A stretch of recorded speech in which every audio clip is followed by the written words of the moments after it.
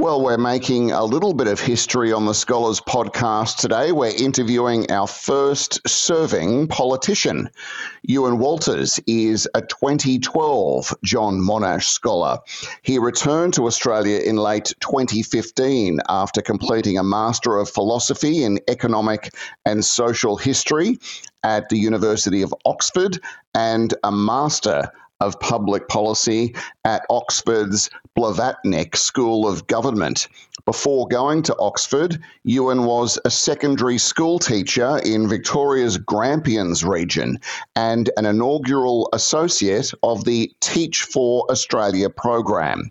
Ewan's research at Oxford focused on the economics of education and was particularly concerned with improving access to higher education from socially and economically disadvantaged areas.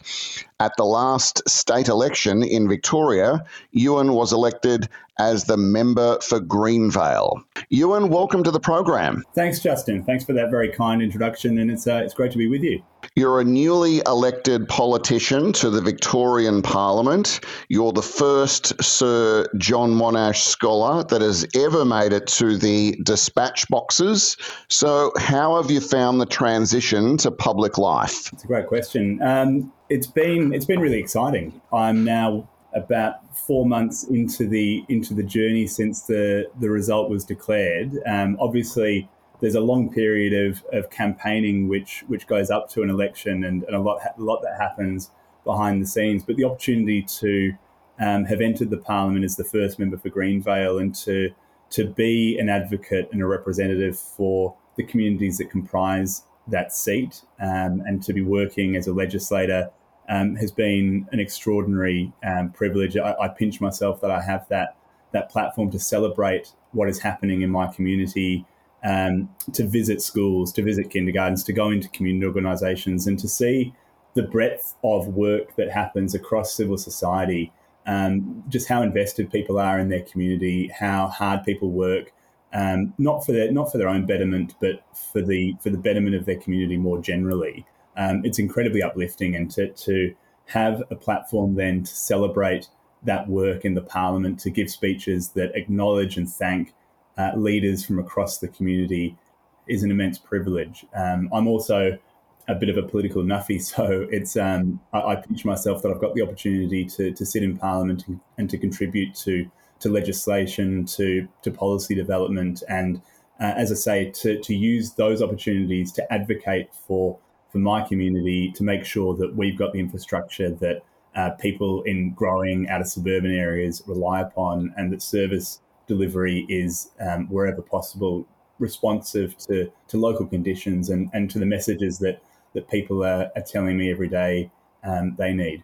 Tell us about your Victorian electorate. Yeah, it's a beautiful part of the world. It's on the northwestern edge of Melbourne, northwestern edge of Melbourne. So for those who are familiar with Melbourne itself, as you fly into Tullamarine Airport from the north, and you're on the left-hand side of the plane, as you come into land, you're looking at my electorate. So it includes the suburbs of Greenvale, West Meadows, Atwood, Meadow Heights, Roxburgh Park, the industrial area of Somerton, and the southern part of Craigieburn. And it's an area that's experienced extraordinary change in the last decade or so, really. The eastern edge of the electorate was a suburban development in the 1990s, from the 1980s, but through the 1990s, when suburbs like Meadow Heights and Roxburgh Park took shape. Greenvale itself was pretty much a rural area until the last 10 years or so. There was some acreage type suburban development through the 1980s and 90s, but a lot of the housing was on 5-hectare blocks. And given that it is actually quite close to the centre of Melbourne relative to some of the other growth corridors, that land has been subdivided for housing. But even so, the edge of the urban growth boundary really cuts through the electorate. So you've still got that legacy of rural life, and there's a very large Parks Victoria site called Woodlands Historic Park, which is 1,000 acres of remnant bushland, really, and the closest such park to the CBD. So you've got this interesting mix of old and new and You natural do, and yes. urban. Yeah. It's demographically a wonderful and fascinating part of the world as well, in that it's I was going to ask become about home that. to very large populations of resettled migrants and refugees from the Middle East, particularly since it's topical we're talking about this, but since the US-led invasion of Iraq in 2003, a very significant proportion of the Iraqi Christian community is resettled in northern Melbourne, and particularly within my electorate. And that process was accelerated after the ISIS invasion of northern Iraq in 2014. So you've got an incredible physical diversity and a true multicultural human diversity, if you like, where over 80% of the electorate, for example, profess a faith, which is obviously far higher than the Victorian average, where something like 60% of people were born overseas, where a significantly greater number than that speak other languages at home.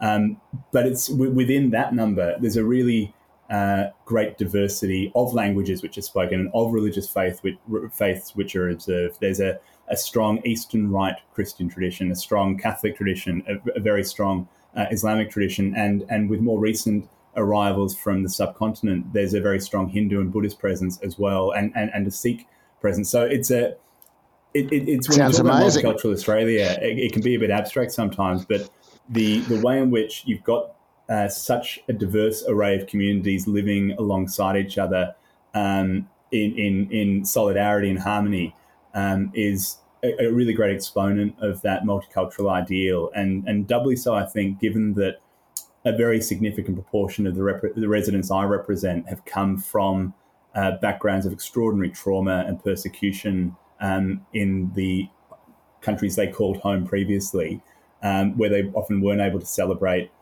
linguistic, faith, cultural traditions. And by becoming Australian, by living in Greenvale, they can and do. So, Ewan, when you were elected and you had your first day in Parliament, did you actually know what was going on? Because there's a lot to take in. You're a new MP. I know you'd had some experience as a staffer, but was that a lot to take in as someone now the community representative for a huge area of Melbourne? It's a good question, and the memories are still very vivid from that day. You're right that I did have some exposure to the parliamentary system as a staffer, but it's a very different perspective when all of a sudden you're the representative and there on behalf of your community. It was helpful to have had that prior first-hand experience. I bet, yep. Also, as I say, having been a political tragic for a long time and a long-term observer of parliamentary proceedings, there are elements which are very familiar. But I'll give you an example where a little bit of knowledge can be a dangerous thing. In the federal parliament, when MPs vote, they need to divide to one side or another of the speaker's chair and ring the bell. That's Lock right. the doors. And the bells are obviously rung in the Victorian Parliament too, but the procedure for voting is very different. You don't get out of your seat. You don't move across to the other side of the chamber. It's an intimate chamber. And so it was good to clarify that you don't leave your seat, because to move across to the government side or the opposition side, depending on who's proposing and whether it's a 95-5 proposition or whatever it might be, you stay in your seat. And if you leave your seat, you're deemed to be crossing the floor, basically. And that doesn't tend to end well for careers that are just getting started in our system. So there are nuances which are different between state and federal levels. There's a lot to take in when you are starting off as an MP. It's a unique workplace, and there's obviously been a lot of, I think, deserved and perhaps overdue scrutiny on the way in which parliamentary workplaces operate. I was in Canberra, or working for a Canberra-based MP at least, through the period that a real blowtorch was applied to the culture of our national parliament. I wasn't there a great deal because of COVID interruptions, of course. But what that revealed to me is that the lived experience of staffers and MPs can be incredibly different depending on the role they have, who they're working for. It's really a situation where you've got an agglomeration of a lot of almost small businesses or small employers who happen to coexist in the same building but aren't part of a classical hierarchical organisation where you've got those traditional HR functions and so forth. So while the Parliament of Victoria does a fantastic job at onboarding new MPs and giving us as much support as they can, they're also not our employer. So there's some interesting dimensions that arise as a result of that. But there is a lot to take in, and I've gone from working for someone else to now being a representative for a community of 49,000 electors and many more people beyond that, as well as an employer, and with the duties and obligations that rest on me as a consequence of that to provide a safe and fulfilling workplace for those who I'm lucky enough work for me. How many are in the chamber in the lower house of the Victorian Parliament? There's 88 in my chamber, which is as you say, the lower house, the Legislative Assembly, and in Victoria, we're a bicameral system, as most Australian parliaments are, except for Queensland, and there's 40 in the upper house. So, Ewan, as a new MP coming into politics, how do you get on with the other members on the other side and even the crossbenchers? Because you always hear, don't talk to them, they're the bad guys. But I imagine everyone goes into politics regardless of your political colours to make a difference, to help people. So I'm keen to know whether you build relationships with those opposite and actually have some rapport with them. Yeah, and that starting proposition that I think almost universally people do go into public life and to seek public office because of the opportunities to serve the public and one's community that it affords. It's a useful starting point to remember that sort of common humanity and shared desire to achieve a better community. There are different ways of going about it, but most people, I think, start from that basic proposition.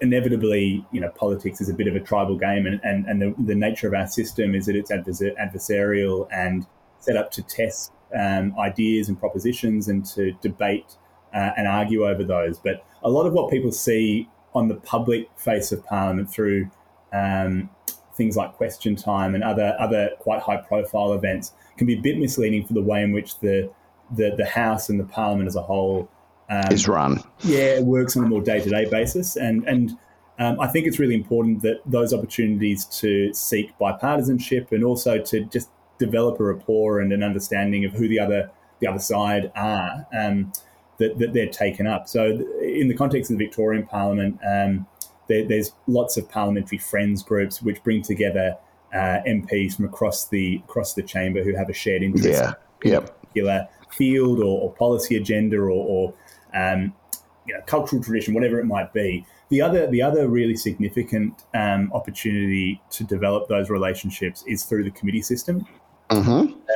generally set up on a bipartisan basis and provide an opportunity to really work collaboratively in the main to progress a particular inquiry into policy matters, or in my case, I'm the chair of the Scrutiny of Acts and Regulations Committee, which is a bipartisan committee that examines really every piece of legislation and non-legislative instrument and ministerial regulation that comes through the Parliament, and that's a great opportunity for me to develop relationships with those on the other side of the aisle and to build that kind of understanding that I think is important. So what do you hope to achieve as a politician, Ewan? So while first and foremost, my primary obligation and responsibility is to be a responsive, proactive and present local member who advocates powerfully for my community through the Parliament and other forums, I also do want to bring my experience of policy reform and the experience of seeing in the classroom and in a rural community how policies designed in the political and public service abstract really impact upon communities and families where they live. So it's about, in my view, working on policy reform and contributing through the Parliament to areas like education policy, economic policy, infrastructure policy, because they also have a tangible impact on communities in my electorate. So if I am in the position to be able to contribute to economic and educational reform, to think about things that drive productivity improvement, which include big pieces of road infrastructure and public transport service reform, that has a positive impact across the state, but also within my electorate of Greenvale, which is, as I say, at that urban fringe where there's a need to ensure joined up policy thinking. So while I want to be a great local member and always remember that I'm only in Parliament because of the support and the trust of those in my community, it's incumbent on me to use that platform, I think, to share my experiences, to my own personal experiences, as well as the insights that members of my community give to me every day when I'm speaking with them on the doors at railway stations and shopping centres, to contribute that first-hand experience back into the policymaking process. So just following on from that point, how then has your training as a school teacher and your experience in the classroom now helping you as a state politician? I think it's been an incredibly formative experience in everything that I've done subsequent to the classroom. It takes me back a little bit to my interview for a Monash Scholarship, actually, over 10 years ago now, where the question really, from my memory, drilled into what do you hope to achieve with the scholarship and with the educational opportunities it might afford you if you're lucky enough to get one.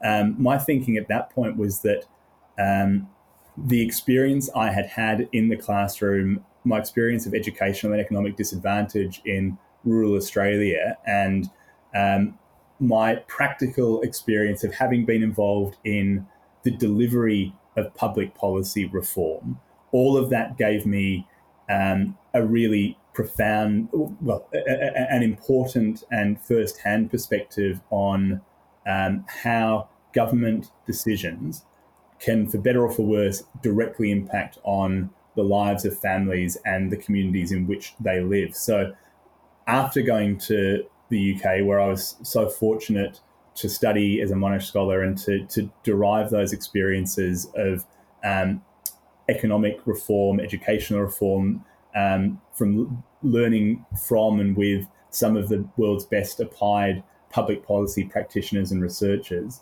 I sought to pursue roles in Australia that allowed me to draw on that first-hand experience of being a classroom teacher and of being involved in the running of a school as a curriculum coordinator, year level manager, member of a consultative committee, all those kinds of roles, and to apply that knowledge with the more technical policy knowledge that I acquired as a Monash scholar through roles like working in the Department of Education, through working with universities, and to seek better funding outcomes for the Learn Local sector and for our adult education system. And now, as a Member of Parliament, those experiences don't leave me. I've built upon that classroom teaching experience, but I'm constantly mindful of the practical realities that teachers, school leaders, parents, and students themselves experience when they're in the classroom. So when we're talking about system reform within the Parliament, I have my own experience to draw upon about how that is likely to actually practically manifest in a school setting, how it's likely or not likely, as the case might be, to impact upon the relationship that a teacher has with a student, which is ultimately the key to driving system improvement and better outcomes. But I also now have that platform and opportunity to visit schools as their Member of Parliament, to listen, as I did this morning. I was at one of our great local primary schools in West Meadows, part of my electorate, and listening to the school council and the principal talk about some of the practical challenges they're experiencing post-COVID and as a consequence of enrolment growth and how that manifests in their community. So to be able to listen to what they're telling me, to draw upon the first-hand experience that I've got, and then to be the conduit now between a school community, my broader community, and the government, all of that, I think, gives me perhaps a unique perspective to be able to shape policy and to provide informed feedback to my colleagues in government. You mentioned the scholarship there, Ewan. What was it that made you apply for the John Monash Scholarship? I was keen to pursue further education as a consequence of my honours project at Melbourne University, really. I before entering the classroom, had just finished my honours year in economic history was the topic of my thesis, and then went into the bush and started teaching, and realised that I loved education and everything that it meant for young people throughout their lives, in fact. And so the more I thought about it, I wanted to seek an opportunity that allowed me to build upon the academic experiences I had had before going to the classroom, and also to deepen my practical understanding, my academic understanding of education reform. And so I landed upon a research proposal that was really looking at the economics of education and the impact that school reform has upon local communities and their access to higher education, to training, to jobs, and its impact on local prosperity ultimately.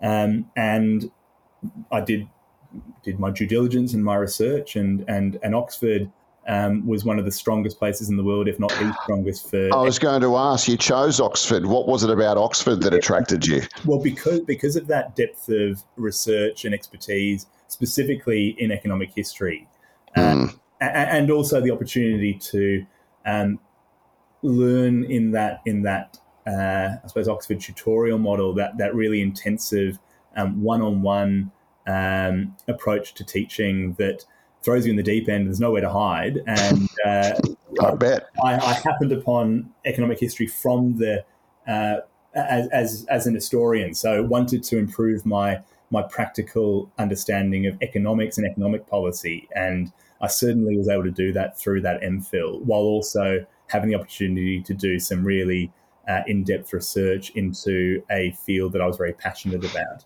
How'd you find Oxford? I loved it. It was an incredible experience and an immense privilege to be there and to have been there for 3 years. It's a unique place, I think, in some respects. A physically beautiful city full of interesting people who are doing fascinating things. And the nature of the collegiate model is that it breaks up the overarching university into smaller components. So you build good friendships and have the exposure to really impressive academics on quite an intimate level, actually. And it was also great to be there as a Monash scholar and with a significant cohort of Monash scholars and other Australians. So had the opportunity to be the president of the Australian Football Club when I was over there, the oldest in the world outside of Australia, which was an amazing second home, I think, for a lot of Australians. And beyond the sporting aspect, another forum through which people could really build deep and mutually enriching relationships that allowed a bit of cross-pollination of academic ideas as well. So an intellectually very stimulating 3 years that was an immense privilege to have had, and I'm constantly thankful for it and for the opportunity that the Monash Scholarship gave me to pursue it. Where did you grow up, Ewan, and where did you go to school? I was a bit of a peripatetic existence. I was born in the UK and then came to Australia, so I've got a slightly, mid-Indian Ocean accent, whatever the correct geography would be. I don't know. So it's a bit of a mess, but came to Melbourne with my family when I was 5, lived in Melbourne for a few years and then finished school in Tasmania. Came back to Melbourne for university and then went, as I say, teaching in the bush up in the Grampians region, from there to Oxford. And since getting back to Australia, I've been based in the northwest of Melbourne, although with some deviations out into country Victoria as a consequence of my partner's career. She's a paediatrician doing some advanced training, so they bounce around from different hospitals to hospital. But that's also actually been incredibly enriching and a great privilege to live in different parts of our state and to become a part of different communities and to learn from people and their perspectives in those places. So you mentioned you're a bit of a political nuffy, to use the vernacular. Were you active in student politics? When did you first start really getting involved in, I suppose, an interest in politics? Oh, I'd like to say it was when Bob Hawke and Paul Keating were sparring, but that would be a lie. I don't. We arrived in Australia very soon after that transition of power from Bob Hawke to Paul Keating. I think I've always been, for as long as I can remember at least, fascinated by politics and political history, but also what politics and government actually mean in terms of and what democratic institutions represent, both the ideal of that and the practical reality of it. So liberal democracy, I think that Churchill aphorism is pretty apt. And I'm always a bit concerned when I see surveys that suggest that young people perhaps are losing faith in democracy and democratic institutions because and people in my community can attest that other systems that deny people's humanity and liberty are not something to be emulated or pursued. So the opportunity to now contribute to the strength of those democratic institutions is a responsibility I take very seriously. But rewinding a little bit, I have always been intensely interested in politics and policy making, and because of the practical reality that has on communities and people's lives and its capacity to improve society and to make opportunities more accessible. My family's story is one where reforms to the British economy, because we were in the UK. Well, that my ancestors were in the UK at the time, and my parents, where reforms to schools and hospitals and the health system meant that my family got a good education and were able to pursue their interests and their academic career in a way that had never been open to their ancestors at any point for thousands of years. And when you realise that the things that can provide transformative opportunity in life and set you on a particular path are a consequence of government decision making, for me that's always been a trigger for interest in politics and government. But in answer to your question about student politics, no, not especially. Always very active in student organisations and as a student representative leader, I suppose, through all the forums that I was involved with, whether it was my college or sporting club, as I say, president of the footy club in the UK, and involved in university sport in Melbourne, and president of my college here and vice president in the UK. I was always very involved in political campaigns at around election time, from the time I was in school as a volunteer for my local member at the time in Hobart, and then when I was teaching in the bush. But and partly as a consequence of not staying in Melbourne, I suspect, after university, going straight out teaching, I didn't have that length of connection with student politics that some are able to achieve. But I'm in awe of those who I've met through student politics. Now I am an active politician because the enthusiasm and the zeal that they bring to a campaign, the tireless energy and effort, and their volunteered hours are incredibly important for any political candidate, certainly one who's part of a party structure. So while I wasn't involved as actively as they are, I'm very grateful for their involvement. So politicians and politics in general, more broadly, often get a bad rap. People think they're all the same, nothing ever happens. As soon as they get in office, they just break all their promises. So a two-part question, and maybe we can use this to finish. How do you respond to the skepticism or the critics of politics and politicians in general? And then what would be your advice to young people who are thinking of a life in public office or public service or as a politician? How would you answer that? I'll take the first question first. I think it's there's an answer in two parts. As a local representative, I am out every week, several times a week, knocking on people's doors, just seeking to listen to their perspectives on community and to seek their advice as to how I can help. And I did that during the campaign. I will continue doing that. And in doing so, I'm trying to be my authentic self, and to give people an opportunity to get to know me as their local representative, as the person that the community has trusted to be in Parliament and to be the voice for that community. So the more that I can meet residents in my community, the more that I can have conversations with them. I don't think I've changed my persona or demeanour at all since the campaign. I think throughout my professional life, including when I was in the classroom, I always sought to be who I am and to not treat students any differently because they happen to be younger.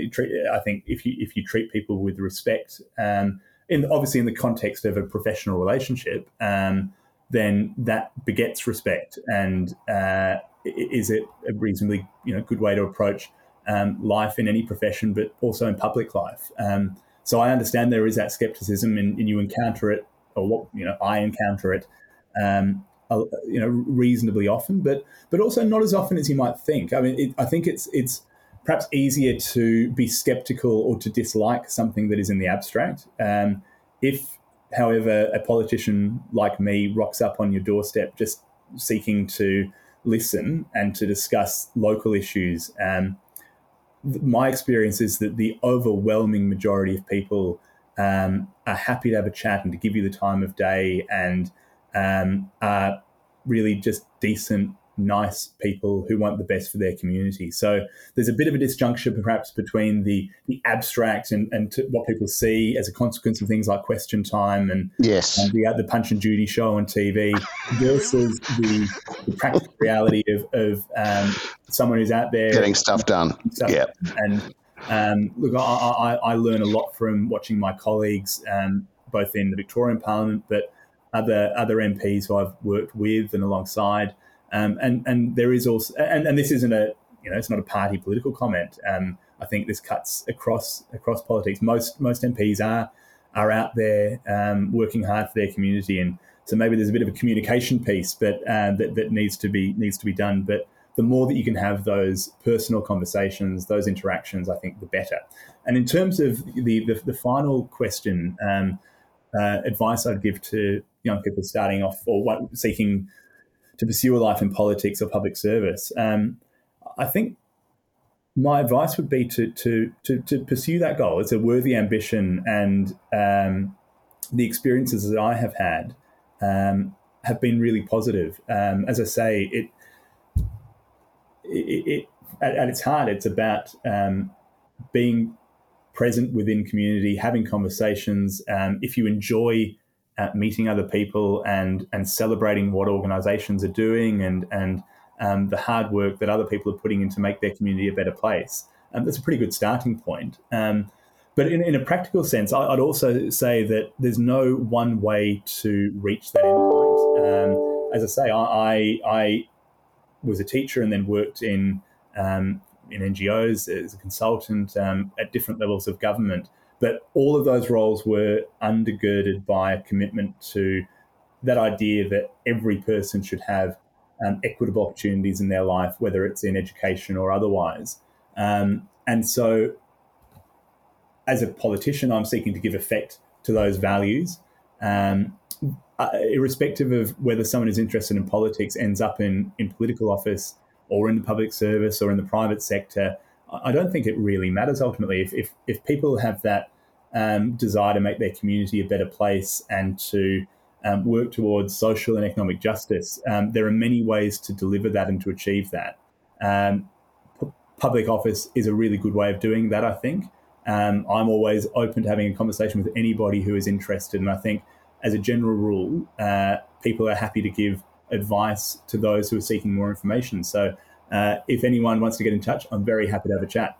Iwan Walters, member for Greenvale and John Monash Scholar, thank you very much for coming onto the show today, and best of luck in the years ahead. Thank you. Thank you very much for your time. Take care.